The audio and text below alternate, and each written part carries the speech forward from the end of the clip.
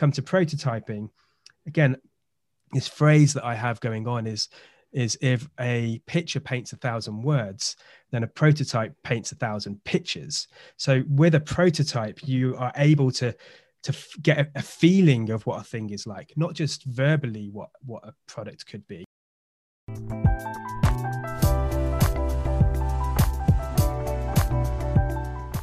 I'm Chris O'Hare, your Quick Win CEO, and as a CEO, I've run many businesses, founded startups, consulted for others, and even won awards.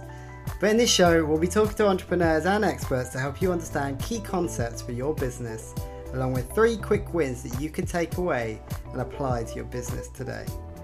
And every week, we'll be finding out about the entrepreneur themselves and diving into a different but important topic.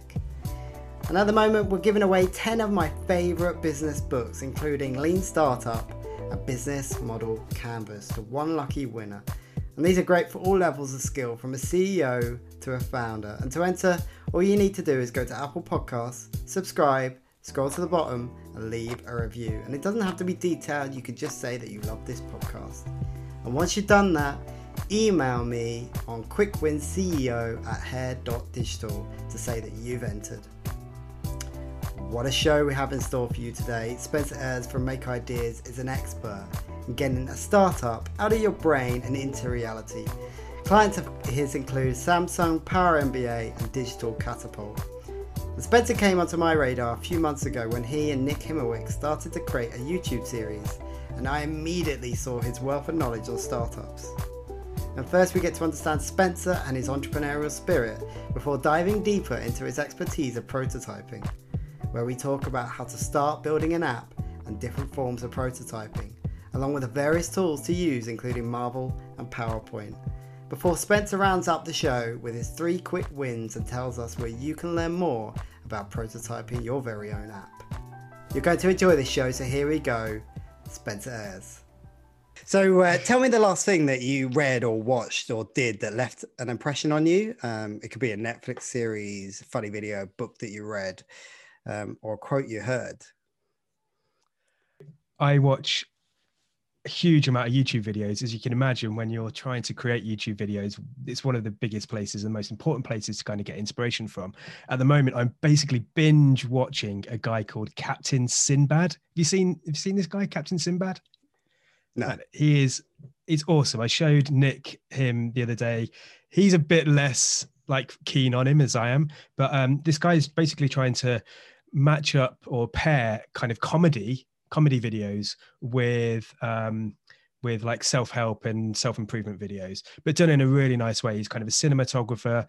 He does this series. This is so funny. He does this series where he does things about the first viewing of a really famous YouTuber or really famous director or something. So he did basically a thing about Pete McKinnon, where he basically copied Pete McKinnon's act, all the things that he does. He's like, boom, coming out, whatever it is, all that stuff that Pete McKinnon does. And it's absolutely hilarious. But the thing is, it's done in like homage to these amazing people, right? So he's a massive Pete McKinnon fan, and he does this amazing sketch about like pretending to be Pete McKinnon, pretending to be Gary Vee. That's another great one.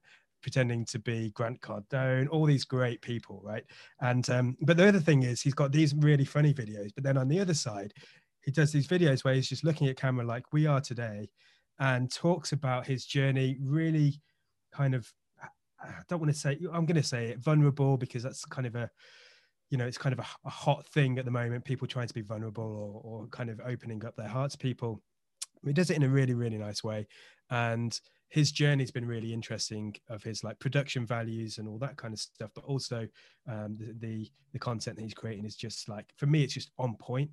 And I'm definitely trying to emulate some of those things in the kind of content I'm creating as well. So yeah, check out Captain Sinbad. He is amazing, doing some really interesting things.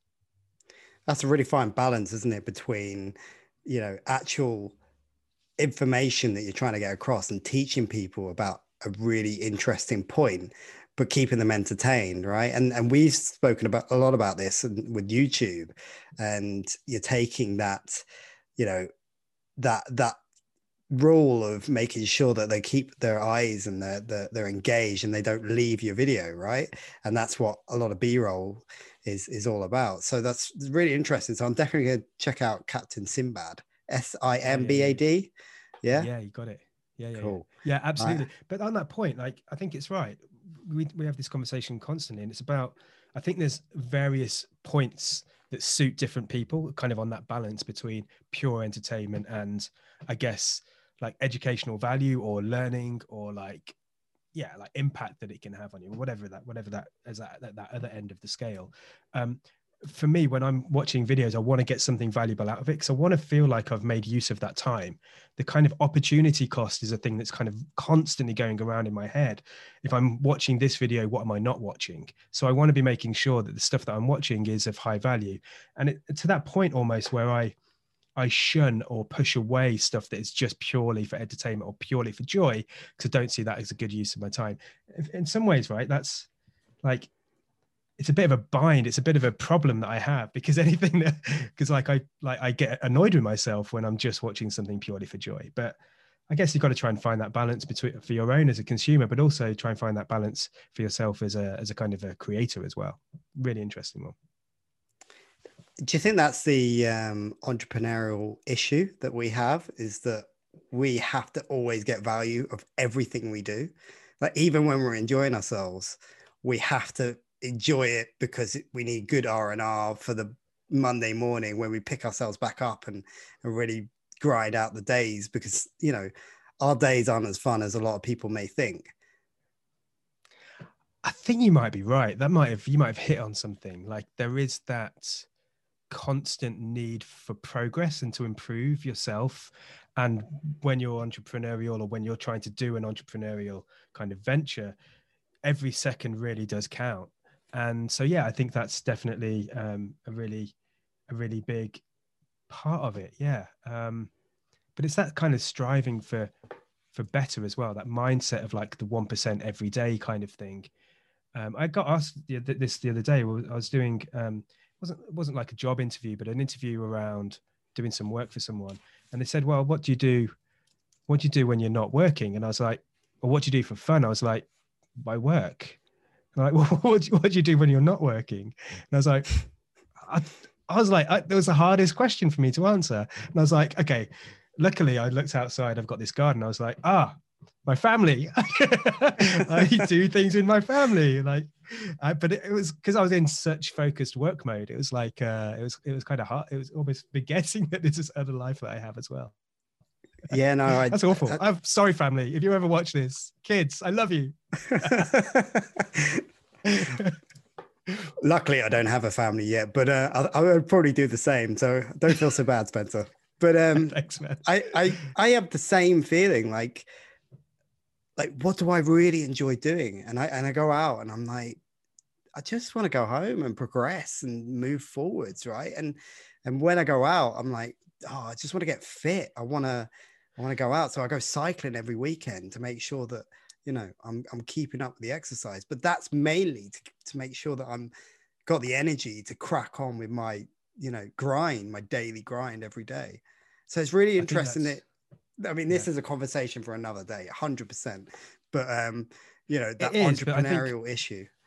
yeah, I think it's a really interesting point, because I totally agree with you. And a lot of people talk about the balance, particularly around kind of mental health issues and these kind of things. And without going down that track specifically, because that's probably a part two for us at some point. But I do firmly believe that in order for you to do your best work, in order for you to be the most present that you can be with your family, you've got to focus on yourself first. And if you don't get yourself right, you're never going to get your work right, and you're never going to get your relationships right. So actually, I do ruthlessly prioritize myself first. And like, some people come to that, and when I talk about that, they go, but surely it's your family, surely it's your kids. I'm like, no, because if I'm not my best for my kids, then there's no, if I'm not my best, then there's no way I'm going to be my best for the kids. So I think that's it's definitely an interesting conversation. Let's do that in a part two, man. That'd be awesome. Yeah, I'm looking forward to that already. But anyway, let's so we've been talking already, and no one really knows who you are, right? So give me, in your own words, Spencer, what it is that you do. What's your business? What drives you as an entrepreneur? What makes you get out of bed in the morning? I mean, we've already spoken, you know, Getting away from the wife and kids seems to be a big part of that. But it's just give us an understanding of what it is for our viewers. Yeah, honestly, this is such a difficult question because every person that I speak to, I probably present myself in a slightly different way because I do a lot of different things. I guess if you looked at my Instagram or YouTube or LinkedIn profiles, you'd see that I'm a product person, a product designer. I'm a facilitator of kind of workshops, that kind of stuff with organizations. I'm a content creator, so I do a lot of videos. Really, I'm kind of like I've all of the experiences that I have had over the last 20 years, probably 20 years plus maybe, have kind of surfaced or have all joined around these three kind of ideas of technology, wanting to be around and work with technology, wanting to be. So that's the first kind of bucket for me. The second one, if you think of a kind of a Venn diagram, would be broadly design or newness or creativity stuff, doing new things. It's a really big thing for me. And then the third one is kind of adding value, which is where the business side of things comes together for me. So right in the middle of that is, and that, like, right in the middle for different people will be different things, but what that means for me is that I'm really interested in helping people create new product ideas, new content, new stuff for different audiences that helps people solve their problems. So I have had this real problem in the past of calling myself a designer because I didn't train as a designer. I'm not necessarily a graphic designer, although I can do elements of that. But I think all of those things combined really mean that I'm a designer at heart. I'm an entrepreneur. I think entrepreneurs are often come from a kind of a design background, or at least think in kind of design terms, of that kind of design thinking mindset. So I guess like the simple answer to your question is that I'm a product designer. I help people do new things, particularly focused on that very early stage of kind of product ideas, which is what we're going to kind of continue to talk about through this podcast. Yeah, but I think it'll be really interesting to hear what it is that drives you, right? So what's that thing that makes you get out of bed? And is it the success? Is it the love for what you're doing? I mean, obviously you got to love what you're doing.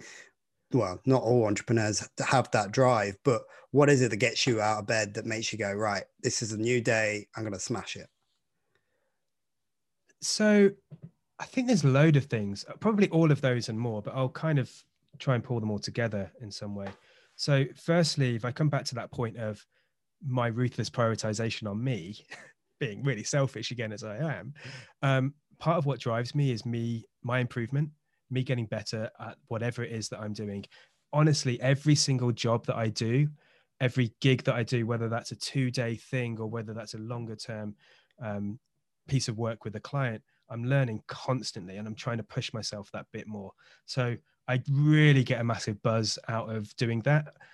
I've kind of tried to develop this practice of reflection so I can actually pat myself on the back and I can see where I'm learning and where I'm failing and what I need to improve on constantly. So that's the first thing for me. A massive driver is kind of this non-stop desire to improve what it is that I can do. I think the second thing is seeing other people improve.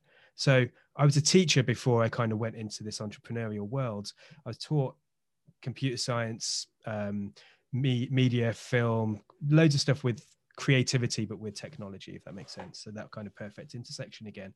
And that was all about helping people be better with their skills. And there was nothing more incredible than seeing one of your students do something that you've never seen before, surpassing your expectations of them, but also surpassing your ability. It's like when the Padawan becomes the master, right?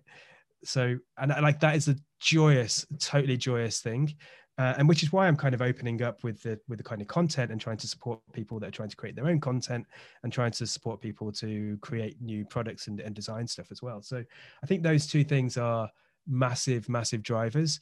I think the third thing is like, and I see those as kind of process drivers. The third thing for me is a bit of an outcome driver, which is when you see work that you've done out there published and you kind of see people interacting and you see the communities that you can create and the contacts and the connections that you can create with people. That's a really powerful thing. So for example, literally today, where Samsung are launching a program called Solve for Tomorrow.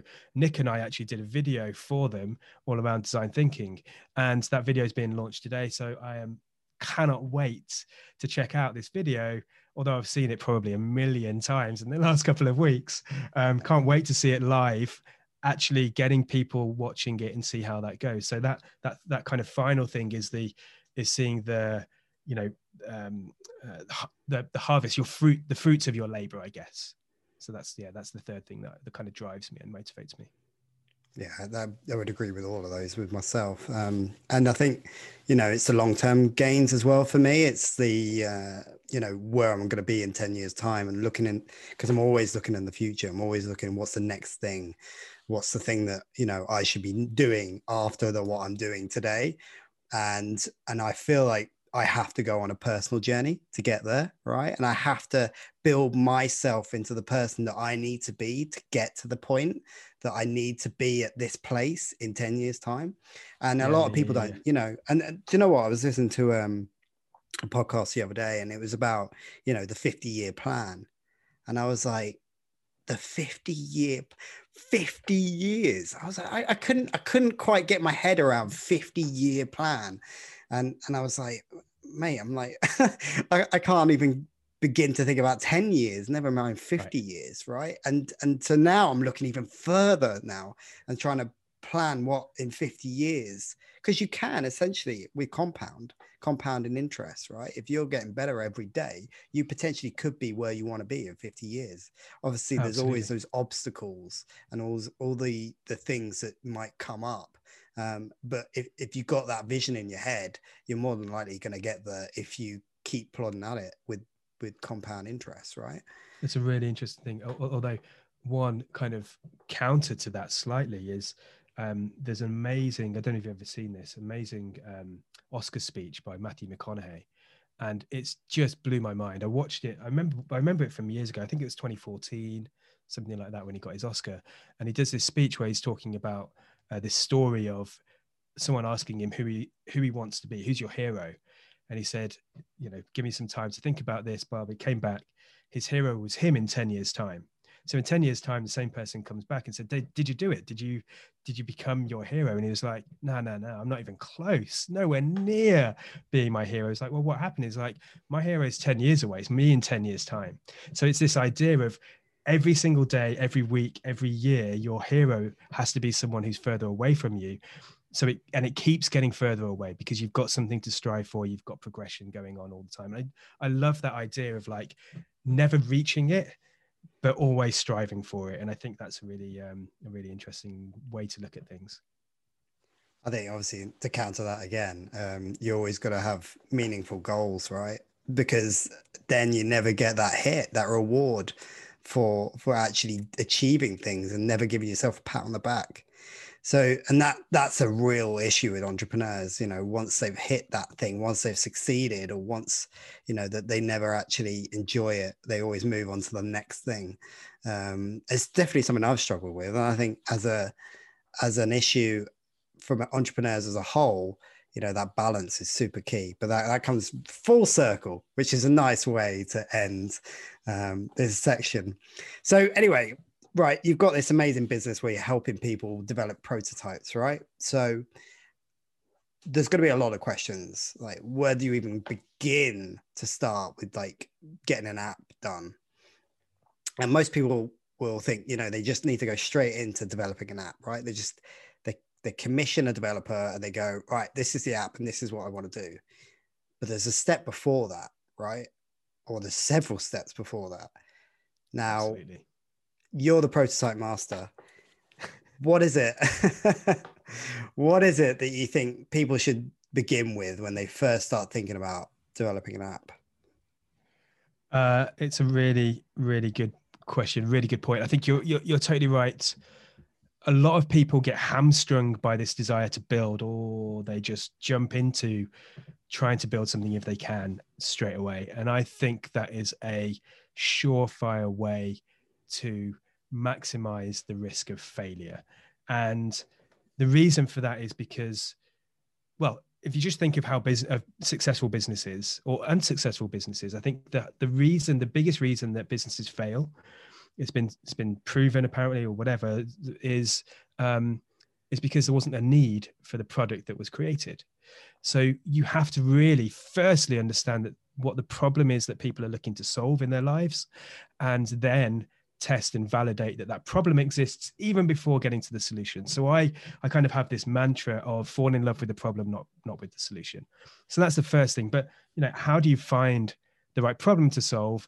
That's a whole challenge. I think this is where this idea of design thinking, or this process and mindset around design thinking, is really important. It's these 5 steps of empathy, understanding your customers, your potential users, what problems they're having, what pain points they're having, those kinds of things, really important early on.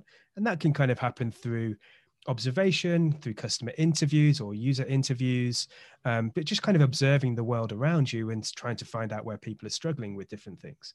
The second thing would be to define what that problem actually is, and then start to kind of investigate and move on to the third stage, which is investigate possible solutions and ideate, essentially. Come up with as many ideas as you possibly can before prototyping a couple of those. So if you think of those stages, we're trying to understand people, understand those pain points, those problems, trying to really define what exactly that pain point is, and then kind of move into lots of different ideas that you could prototype and then test with different users and test to validate whether it's a real thing. So I think that process is really important. It's you don't have to follow exactly this kind of design thinking methodology, but understanding who you're trying to serve is a really important thing. You're not your users. You need to find out who your users really are. And that is done in a bunch of different ways. But when it does come to prototyping, again, this phrase that I have going on is if a picture paints 1,000 words, then a prototype paints 1,000 pictures. So with a prototype, you are able to get a feeling of what a thing is like, not just verbally what a product could be, but actually get a sense of how it would impact your life. Is it actually going to solve some of those challenges that you might have? And prototypes take so many different forms. Sometimes when we think about prototypes, we might think about prototype cars, which are like really actually like fully working things quite often. But a prototype can be pretty much anything. I remember the very first prototype. I think probably the first prototype that I made was when I was doing a master's in education back in the late noughties, I guess. Showing my age your now. Age. Yeah, don't.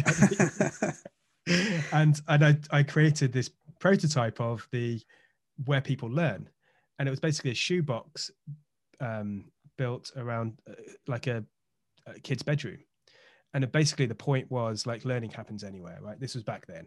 Learning happens anywhere. It doesn't just happen in schools. But this kind of prototype to model what was going on kind of opened my mind into this world of prototyping. And now I probably prototype daily. And it's a part of my practice. And it's not a big thing like, right now I've got to go and prototype. It's just, I'm constantly prototyping. I'm constantly testing and validating ideas, be that a sketch or be that, a high fidelity app prototype, or be that some kind of footage that I'm working on for a video or whatever. So I think prototyping is like, for me, again, it's a mindset. It's like a way of being in a state of mind to get yourself into in order to understand you and collect your thoughts as well. So that's pretty deep, but I think, that's my firm belief. It's a really good point. I mean, I love your quote that, a prototype paints 1,000 pictures, and it really sums it up nicely for me, that, because it's about getting meaning or understanding from what it is you're trying to achieve, right? And there's nothing like a picture to get across meaning and understanding. And then you take that a step further, and the prototype's taking you through the whole workflow and the process of exactly what it is you're trying to achieve and the pains you're trying to solve. So I think that's ace, and that should be you should be on your gravestone. That is a Spencer Ayres quote right there. That is it. You heard it here. That's absolutely. It. Yeah. What's going to make you famous? That's your first book, Spencer. Whoa, mate, that's got to happen, right? It's got to happen. That is This is what I it. love about talking to you, because it's just these, these ideas coming out constantly. Maybe that's what I need to do, is prototype the book about prototyping. That's getting pretty meta. It's extra layers of like Yeah. inception and meta going on here. I love this. Love it. Love it. And talk about layers, right? So you always have these layers. And I think you were touching on it briefly, but for a lot of people, most people think that a prototype is very static, a very one-dimensional thing when it just happens once and then you get onto it, right? And I've always tried to tell people that this is not the process of prototyping. Prototyping is a process of a long business journey, right? It's forevermore you've got to be moving forwards and learning about what it is that you're trying to solve, and that can be pivoting is a big word for that. But prototyping is really important for pivoting, right? How the hell do you know where to pivot if you don't know what you're trying to solve and what you're learning from those prototypes? So just kind of give me an understanding of the prototype layers that you would necessarily go through, step 1, 2, 3, just run through what you would normally do in one of your workshops. Yeah, and so I think thinking about your audience, entrepreneurs, people that may be looking for technology kind of businesses, tech startups perhaps as well. It's always kind of blending that tech side. Let's use, for simplicity and for that audience, this idea of like building an app, right? Because that's just something that everyone understands, is pretty familiar with for us. So I think those layers are really important. It can start, and when I'm running a design sprint of doing some facilitation, then I'd essentially use these 3 or 4 steps every time. And so the first one is just to get your ideas out of your head. It's jotting notes, it's making little drawings here and there. It's kind of getting into that habit of getting it out of your head is a really important thing. And even that can be in a way is kind of a prototype, because you're almost using that as a sense check on what you're thinking. Even I sometimes get to this point, and it's funny that I'm pausing now, because I sometimes don't know what I'm thinking until I either say it, or until I draw it, or until I model it, until I prototype it. And so that first thing is kind of getting it out of your head and drawing something. The second layer, if you like, the second step up from that would be, okay, well, what does a wireframe, essentially, what does a screen look like for this idea, for this app? And like, I've just got a book here, and my book is full of these kind of things. I picked out like a random page. I don't know if this is working here, but it's basically like an app that gives me some buttons and takes me on a journey. And it's just trying to get out, what are those steps, those touch points on a journey that someone's going to have to go through in order to successfully solve that problem that they had. So always thinking about that problem at every kind of step of the journey as well. And what I can do from this is, these drawings are fine and there's some explanation. But if I was an end user and I wanted to test this, they would be like, well, I don't really get it. I can't click on anything because it's a piece of paper. So what you can do is actually take a photo of this, put it into an app like Marvel app, not to be confused with Marvel Avengers. This is Marvel app.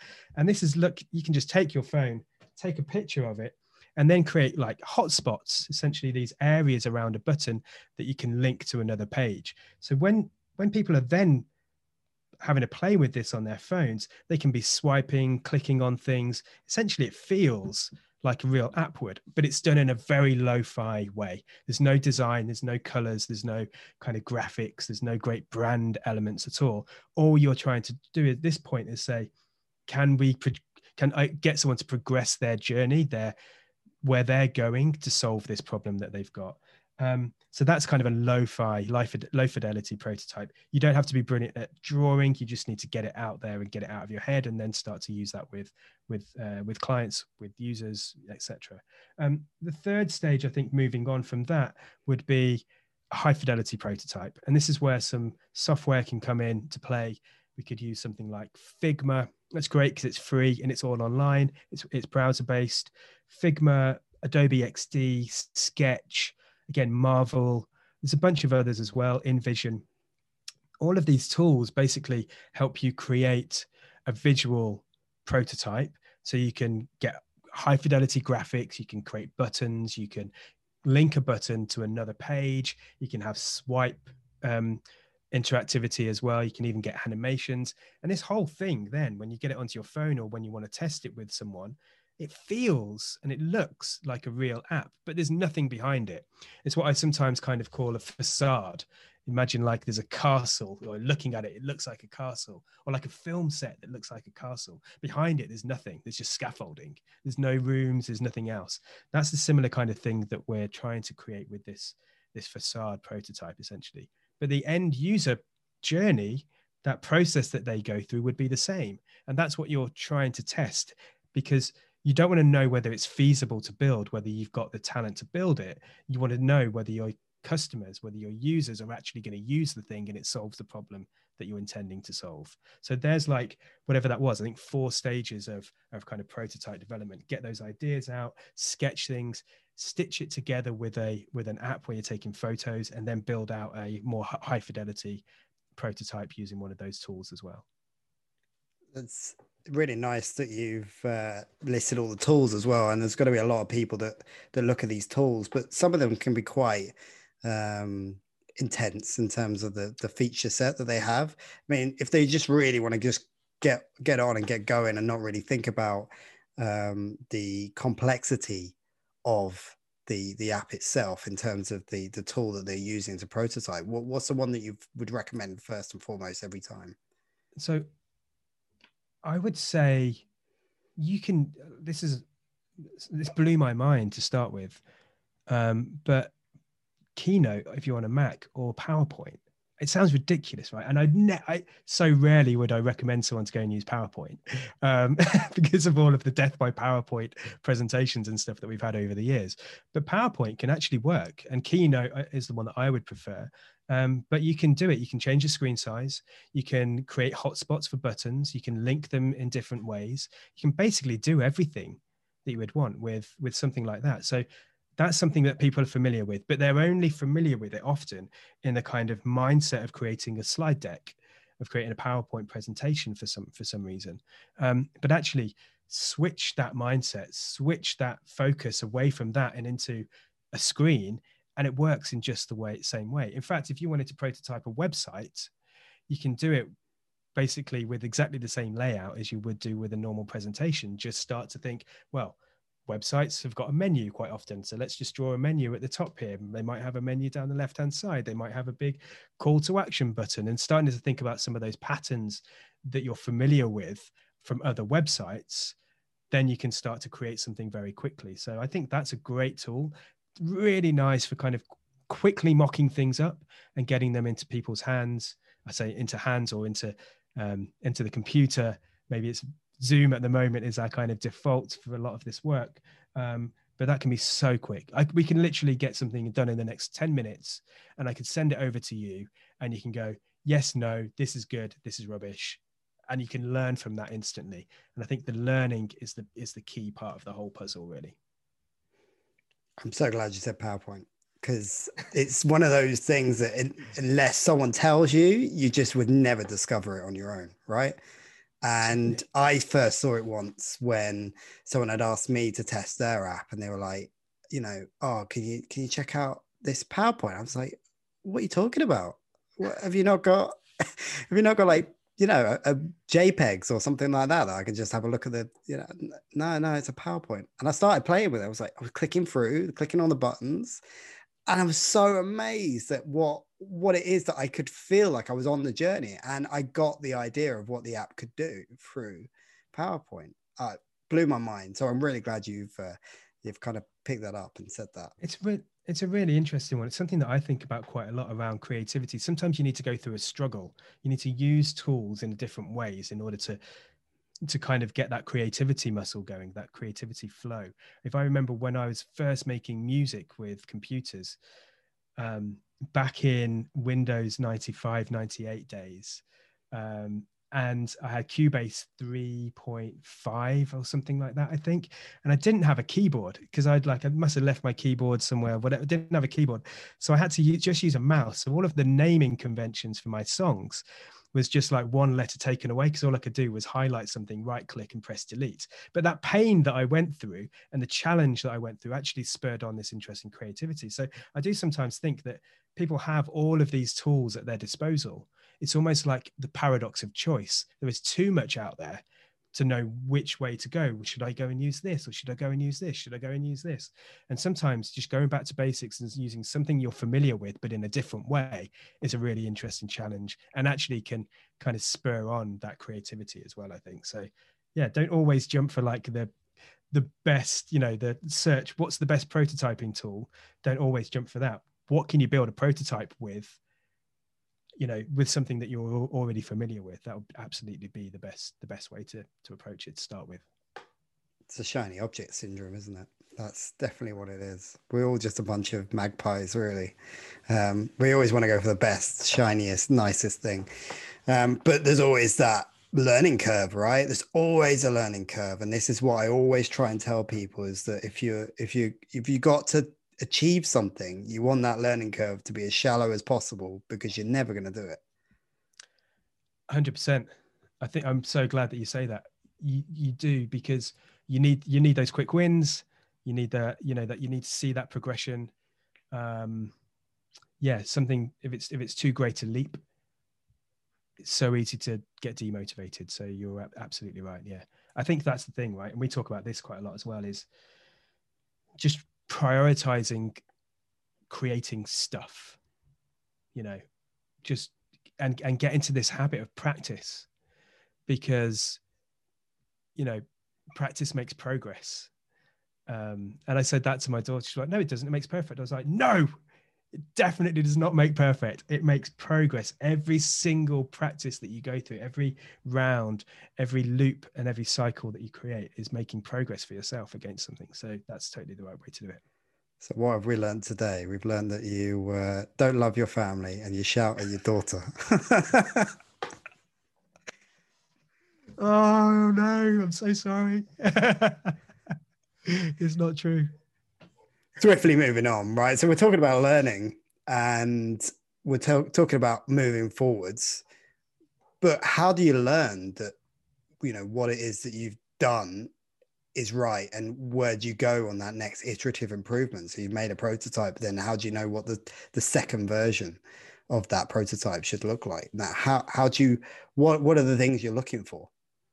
Yeah, that's a really, really great question, because often, as you said earlier, a lot of people think that you build a prototype once and that's it.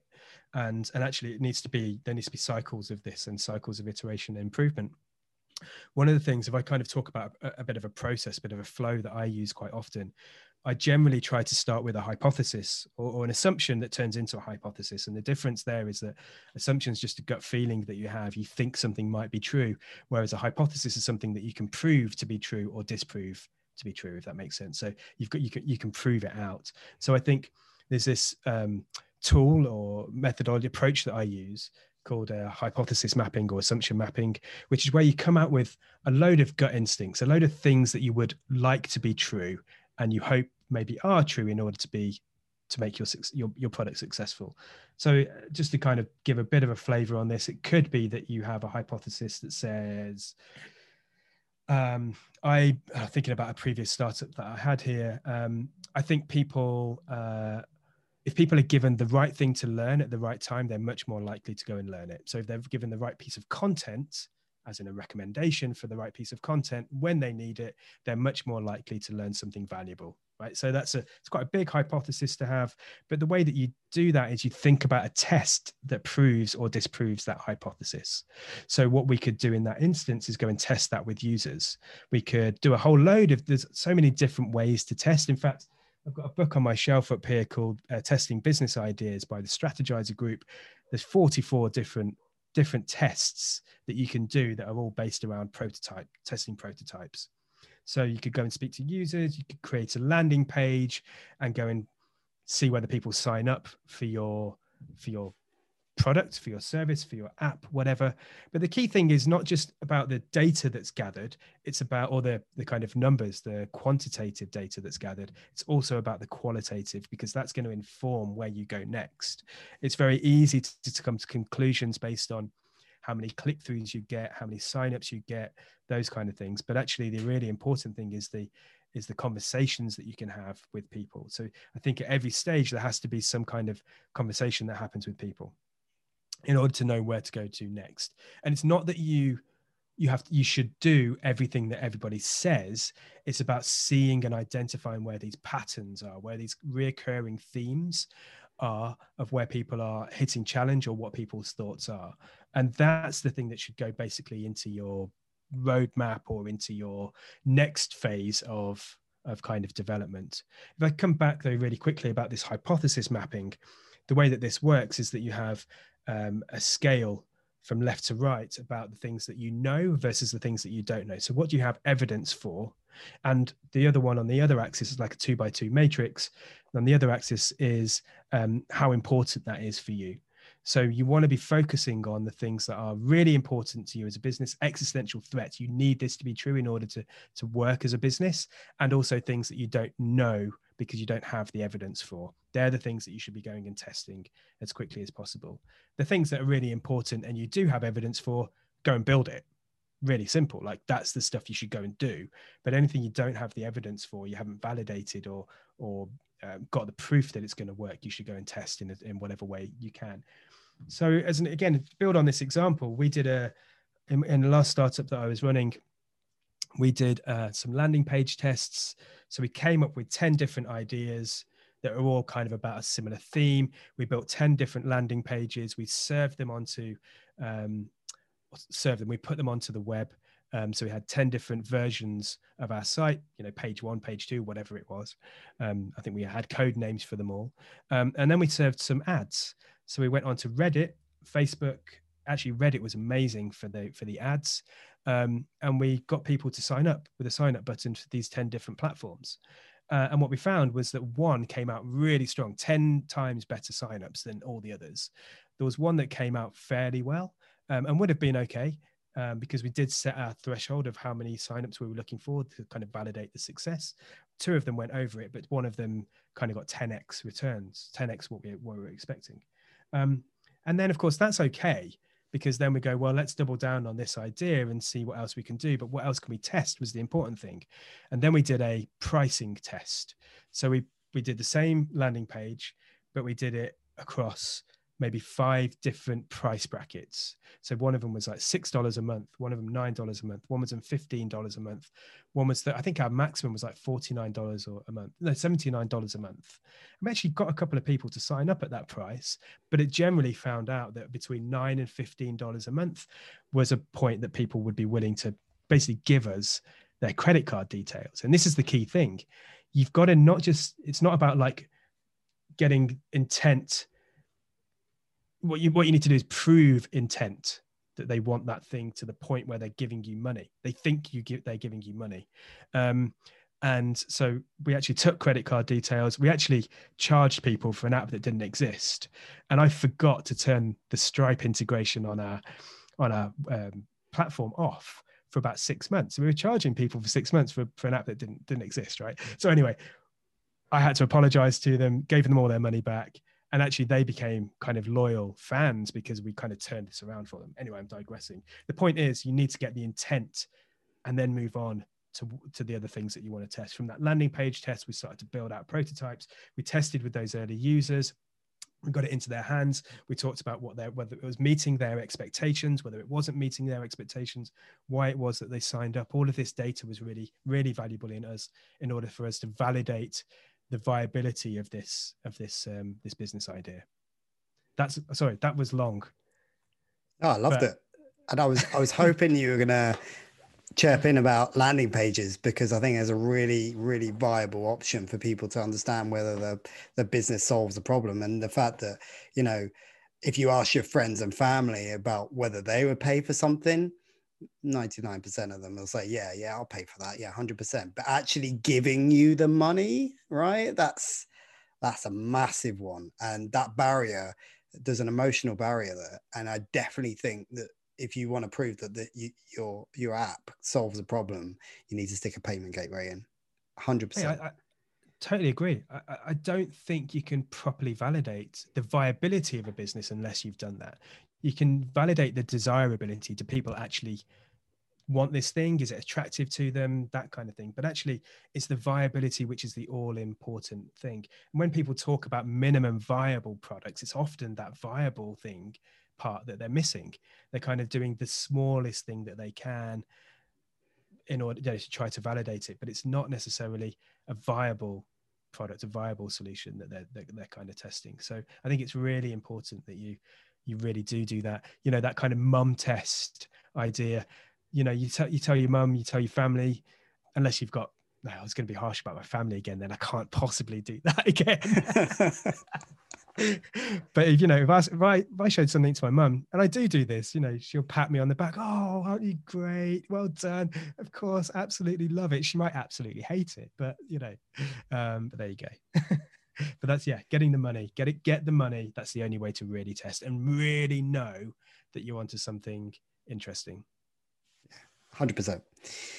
So how far do you go with creating prototypes, right? Do you keep prototyping, or do you get it into the hands of the customers and actually just build the thing, get the MVP out there? I mean, where's the line? I mean, is it the same, or does it change depending exactly what you're learning? I think it can change. I think it's okay to accept that it's going to change. We're living in this desire for agility, and I'm kind of saying that slightly smiling because of knowing so many clients that I'm working with and have worked with in the past that talk about being agile. And, you know, anyway, that's probably part 3. But so we're striving for this agility, but I think it's really important that, you know, and you set the expectations of your team and other people, what's a prototype and what's a production ready design. And there is a big difference between those two things. So I can knock up a prototype in hours, minutes, days, depending on the fidelity and the size of a prototype. But when it comes to the handoff for production into an actual app, into an actual software solution, the attention to detail is so much more important. You've got to really be thinking about every single element working on the page. The user experience and the journey that you want can be tested in the prototype stages, but actually the kind of specific UI elements are, it's a kind of a different thing altogether in some ways. It may, and I think this is a big point of confusion for a lot of the people that I work with, that they kind of go, well, you managed to do a prototype in a day. Why is it taking you a week to build the actual design stuff? And it's like, because every single pixel you need to be thinking about and representing that in the right way. You need to be thinking about your padding, your margins, the kerning on the text. You need to make sure that all the fonts are consistent, that they've got the right weighting, so that when you do that handoff to a developer and they know they can kind of maybe pull out the CSS or whatever, so that they're able to really understand and get all of that detail there, the code, the hex codes for the number, all that kind of stuff, all that good stuff. It's a completely different world that we're talking about. It's a different way of designing in some ways. So I think you have to be able to set those expectations. So with that being said, that you've kind of got these two separate things, I'll come back to the prototyping end of it rather than the kind of handoff for design, because you can be in a perpetual state of prototyping yourself as a design team, as a product team. You can constantly be going through these cycles of prototyping, but it's also really important that you identify the points that you need to hand off, and you need to get that design over to development in order to get, rather than the prototype into users' hands, you need to go through that MVP stage. You need to get that product out there in a working form, so that you can then continue to learn and develop out that prototype, that product from there. So I think you can be constantly in a prototyping phase, but it's really important that you differentiate that work that's happening from the production ready work. And you almost then have to have this, the way I look at it is this kind of 2-stage handoff. So rather than from design to development, you kind of have to have this handoff. Maybe it's just a mental handoff that you have for yourself, from prototyping into production ready to design, and then into development. So that's the way that I look at this stage of like 3 stages. So again, the prototyping is all about ideas, right? It might be, I've got this idea for a new feature. It might be there's a sticking point in the flow from from a landing page into signing up fully for the app and then downloading the app. So how can I smooth off that journey? And that would be a prototyping thing. Then it goes into like, right, now let's design that properly so that the dev team properly know exactly what's going on. And so they almost don't need to come back to you. Like, constant communication is a really great thing, but if they don't need to come back and ask questions because it's also clear, that that's a much smoother flow. And of course you can then bring in those principles around agile and kind of the rituals in order to make sure that communication journey and progression continues to happen. So I think, I don't know whether that fully, I've kind of forgotten the question, if I'm honest, but hopefully that kind of gets somewhere close to this, to the question you were answering. Yeah, I mean, it was about how far do you prototype before you release an app, right? So that's kind of, and you summed it up beautifully. I mean, it changed, and it is definitely depends. So, but that kind of raises another thing. It's like, what can go wrong with prototyping, right? Can you essentially get stuck in this perpetual design phase where you're actually always just designing and not actually getting an app out there? And, sometimes when you ask people for feedback on your particular apps, is that misleading? Is that the thing that actually gives you the wrong direction and you go off and you make something? Like I mean, what is it that can go wrong with prototyping, and how can you kind of prevent these? Yeah, it's a really, really great question. And so the first thing that came to mind when you started to talk about this was kind of false positives. So at times there are indicators that take you on a journey. And what I mean by that is, so when I'll come back and explain this a bit better, hopefully. When we're trying to validate a hypothesis, really what we're looking for is indicators of that validation. We can never truly prove out something categorically to be correct. I think that's one of the things. We have this scientific approach, but it's not a binary yes or no. It's often a like, yes, I think, but still it might not be. It's kind of where you want to get to.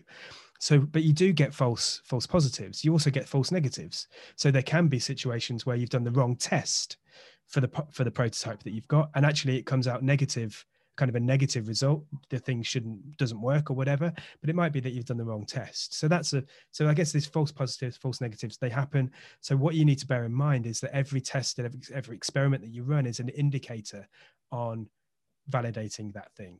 And that's one of the caveats. There is a point, of course, that you kind of go, enough testing already. Like we kind of know that this thing is got a chance of being successful, but we're never going to know if we don't release it. So you've got to get that point across. Now, I was working with an organization quite recently that had gone through, and I worked with them a few months ago. I did some really quick, rapid prototyping stuff over a couple of weeks. We did a bunch of testing with it. Broadly found that there were some things that were resonating really well, some things that weren't. I went on off and did some other work with some different clients, came back after about 5 months. And really what I'd found out was that for that 5-month period, they had a really experienced person working with them that was focusing on product, but they'd really only focused on, and I say only, it's like a really big part of it, but they'd focused so much on user interviews and validating things through conversations that they hadn't designed anything else. And I found out they were still using the same prototypes that I built in a couple of weeks, really quickly. After 6 months, I was still using those to kind of validate stuff, and they hadn't improved any of those things. So they were in this perpetual cycle of user interviews, and they hadn't gone to the next stage of prototyping and proper prototyping and testing that out. So when I came back to work with them, that was the first thing I did, was prototyped as quickly as I could so that we can validate that as quickly as possible. Now, what I also did is we made sure that we were going to prototype and release as quickly as possible. So we went from not having a prototype at all to actually getting our first app on the App Store this week. And that was in the space of less than 4 weeks. So you can move really quickly when you're focused on the right goals. So I think coming back to a point we had way back about goals and not having this perpetual cycle of like trying to improve and trying to know more and more, you've got to put a stake in the ground. You've got to set yourself a deadline. You've got to go, right, by this date, I'm going to be able to deliver. I'm going to get this published. I'm going to get it out there. Then I'm going to go through more cycles of learning. It's not about prioritizing the prototyping, it's about prioritizing the learning that can happen. And that can happen in a bunch of different ways. So there are a couple of traps that you can fall into. As I said, false negatives, false positives, perpetual cycles of prototyping, perpetual cycles of user validation or user research that can happen. Result, really, the big thing that you need to be focusing on is what's that stake in the ground? Where's that flag, that goal that you're aiming for? Give yourself a timeline. Give yourself that goal and work backwards from there sometimes as well is a really good way to go about doing it. So yeah, I was getting slightly lost again, that one. I sense that there were some quick wins popping out of there. So I think it's a good time to actually talk about what's your top 3 quick wins that, if you were going to give to the audience about how to get started with prototyping or just to maximize bang for the buck and get the most insight in the shortest amount of time. What would those top 3 things be? So I think so the first thing that I'm going to talk about is talking. Actually, the quickest win for you to get to understand whether your idea has any substance is talk to people. Never forget whether you're CEO, CTO, whether you're a developer, where you are within the organization, prioritize talking to people. Doesn't have to be called a customer research, doesn't have to be called user research. Just talk to people about their problems and what you're trying to do. That's the first thing. And it's so easy, right? Quick win. You can send out a message to someone, you can get on a Zoom call within minutes. Like that's doable. People think it's hard, but it's not. It's really easy to be doing. Speak to people constantly. Try and speak to someone new each day. That would be an amazing thing. So that's number 1. Number 2 is get ideas out of your head. Get thoughts, whether it's a brand new idea, whether it's a hack for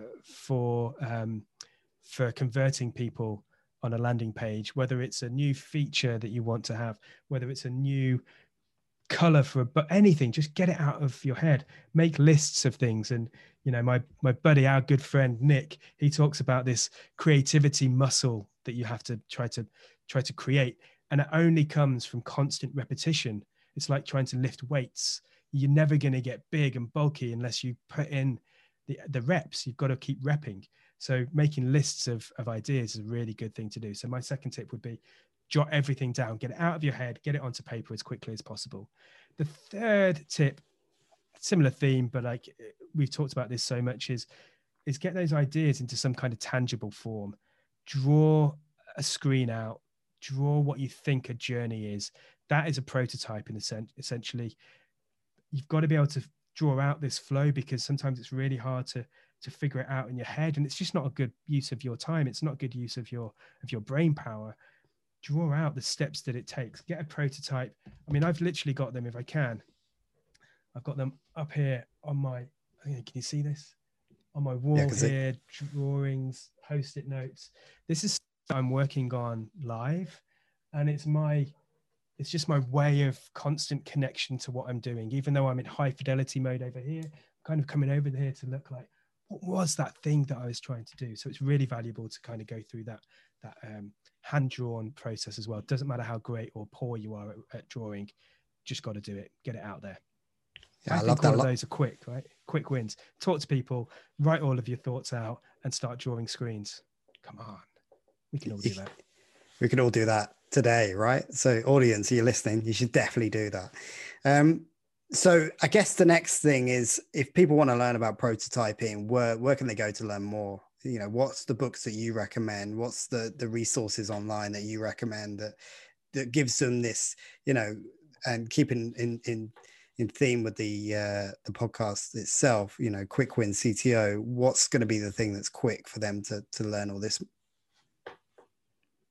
Mate, we know there's an infinite repository out there of incredible courses, videos, etc.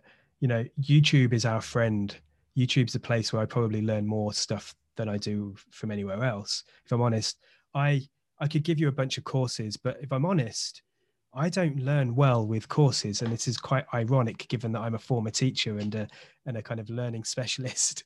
But I don't learn courses very well. So I could, I've got 20 Udemy courses that I've bought, and I'm not doing any of them. I've not progressed through any of them.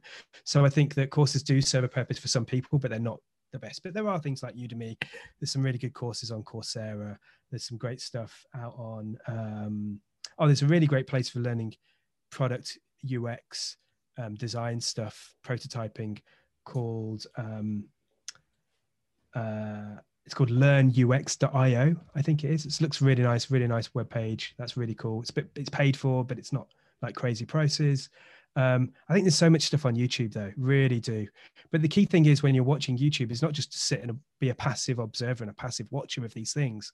Pause the video, go and try it, go and experiment, play around with some of these tools, because that's the best way to learn. It's the best way to firstly know whether you enjoy doing this stuff. But then that's the second thing is that it's a great way to learn. You've got to be active in your learning, I think. But yeah, definitely YouTube, and my channel on YouTube. Definitely, everyone just go subscribe. There's good Spencer Ayres.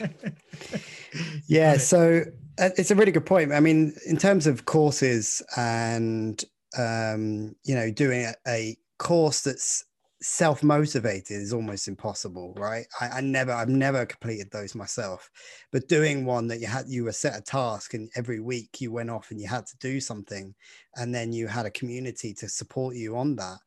Essentially what we're doing at the moment, right? So I'm making videos and you're supporting me on that, and it keeps me moving forwards. But it also is really important to understand that we should only be learning about things when we're trying to deal with the problem, right? So I only ever go on YouTube and I'm building something or making something to find the solution for that problem that I'm in that moment and in that time that I'm actually doing it. And that's because you may have iterated on or spoke about earlier, it's that the brain's not really good at remembering. It's good at processing and digesting and actually problem solving. And that's the way I problem solve, right? And that's by looking at other ways of dealing with that problem. Would you agree with that?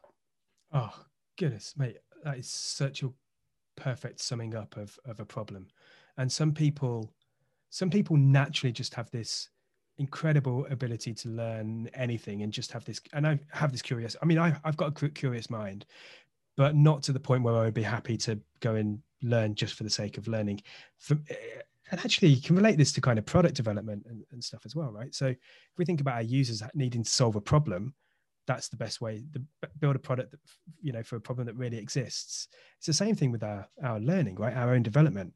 If we don't have that problem that's stopping us, that's blocking us, that's stopping the development of an app, we're not going to learn that stuff. So I think it's a really good way to look at that is, what's the thing that's driving you forward, and then go and learn the stuff that you need in a tactical way to get you over those barriers, those challenges. I think it's such a good point. Motivation is one of the hardest things to have, but if you have it because you have a pain and you're looking to improve, then wow, one of those things. Okay, I'm waffling a little bit, but one thing that really strikes me as interesting is we're about to go through the biggest crisis in terms of employment.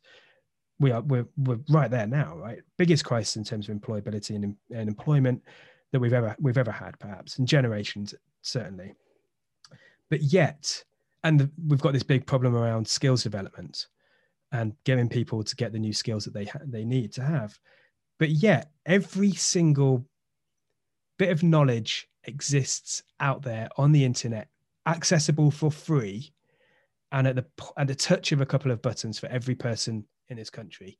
Yet they still don't learn. And why is that? It has to come down to that motivation.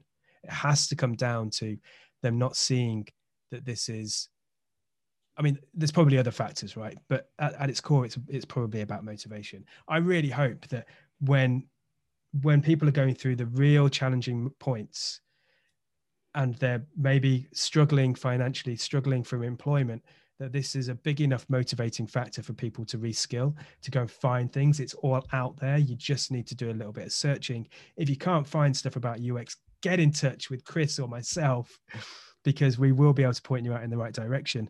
But like, yeah, it's there, just waiting to be consumed and waiting to be given to you to help move you on. I don't know. Yeah, there's got to be a way that we can help those people even more. It's something that I've always thought about, and I think having easy access to this information and holding their hand down this process of relearning and reskilling and retooling, right? If I go down to the manufacturing way of thinking, is the big thing. And I think it's just taking that leap and getting that confidence. So yeah. I think that sums up really nicely, and we'll wrap it up now today, Spencer. But what I want to kind of give our audience is that, you know, how can they connect with you? How can they, you know, find out about your workshops that you do and work with you? Because if anyone needs prototyping or wants to get started on a business idea, you should definitely check out Spencer. Thanks, man. Really appreciate it. Yeah, so you can get me on YouTube. It's probably the place where I'm putting out the most content at the moment. That's just Spencer Ayres. So youtube.com/Spencer Ayres.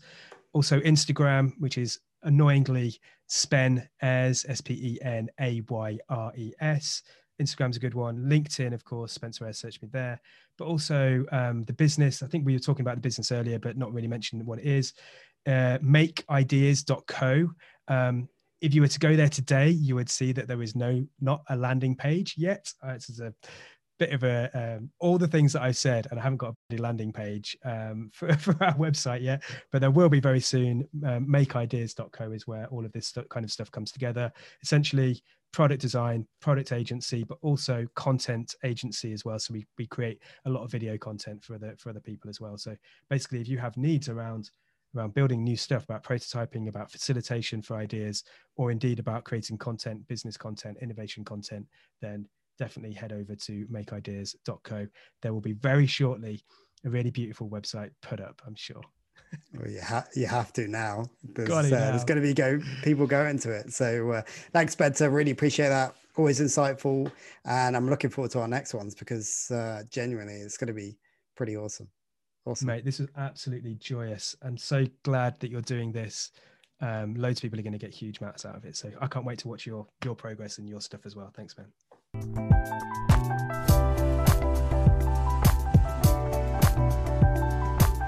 Fantastic insights about prototyping there. Loved hearing about how a prototype tells 1,000 pictures. What a vivid illustration of how it works. But what was your favourite bit of the show? Tell me on LinkedIn, Facebook, Twitter, Instagram, TikTok or YouTube.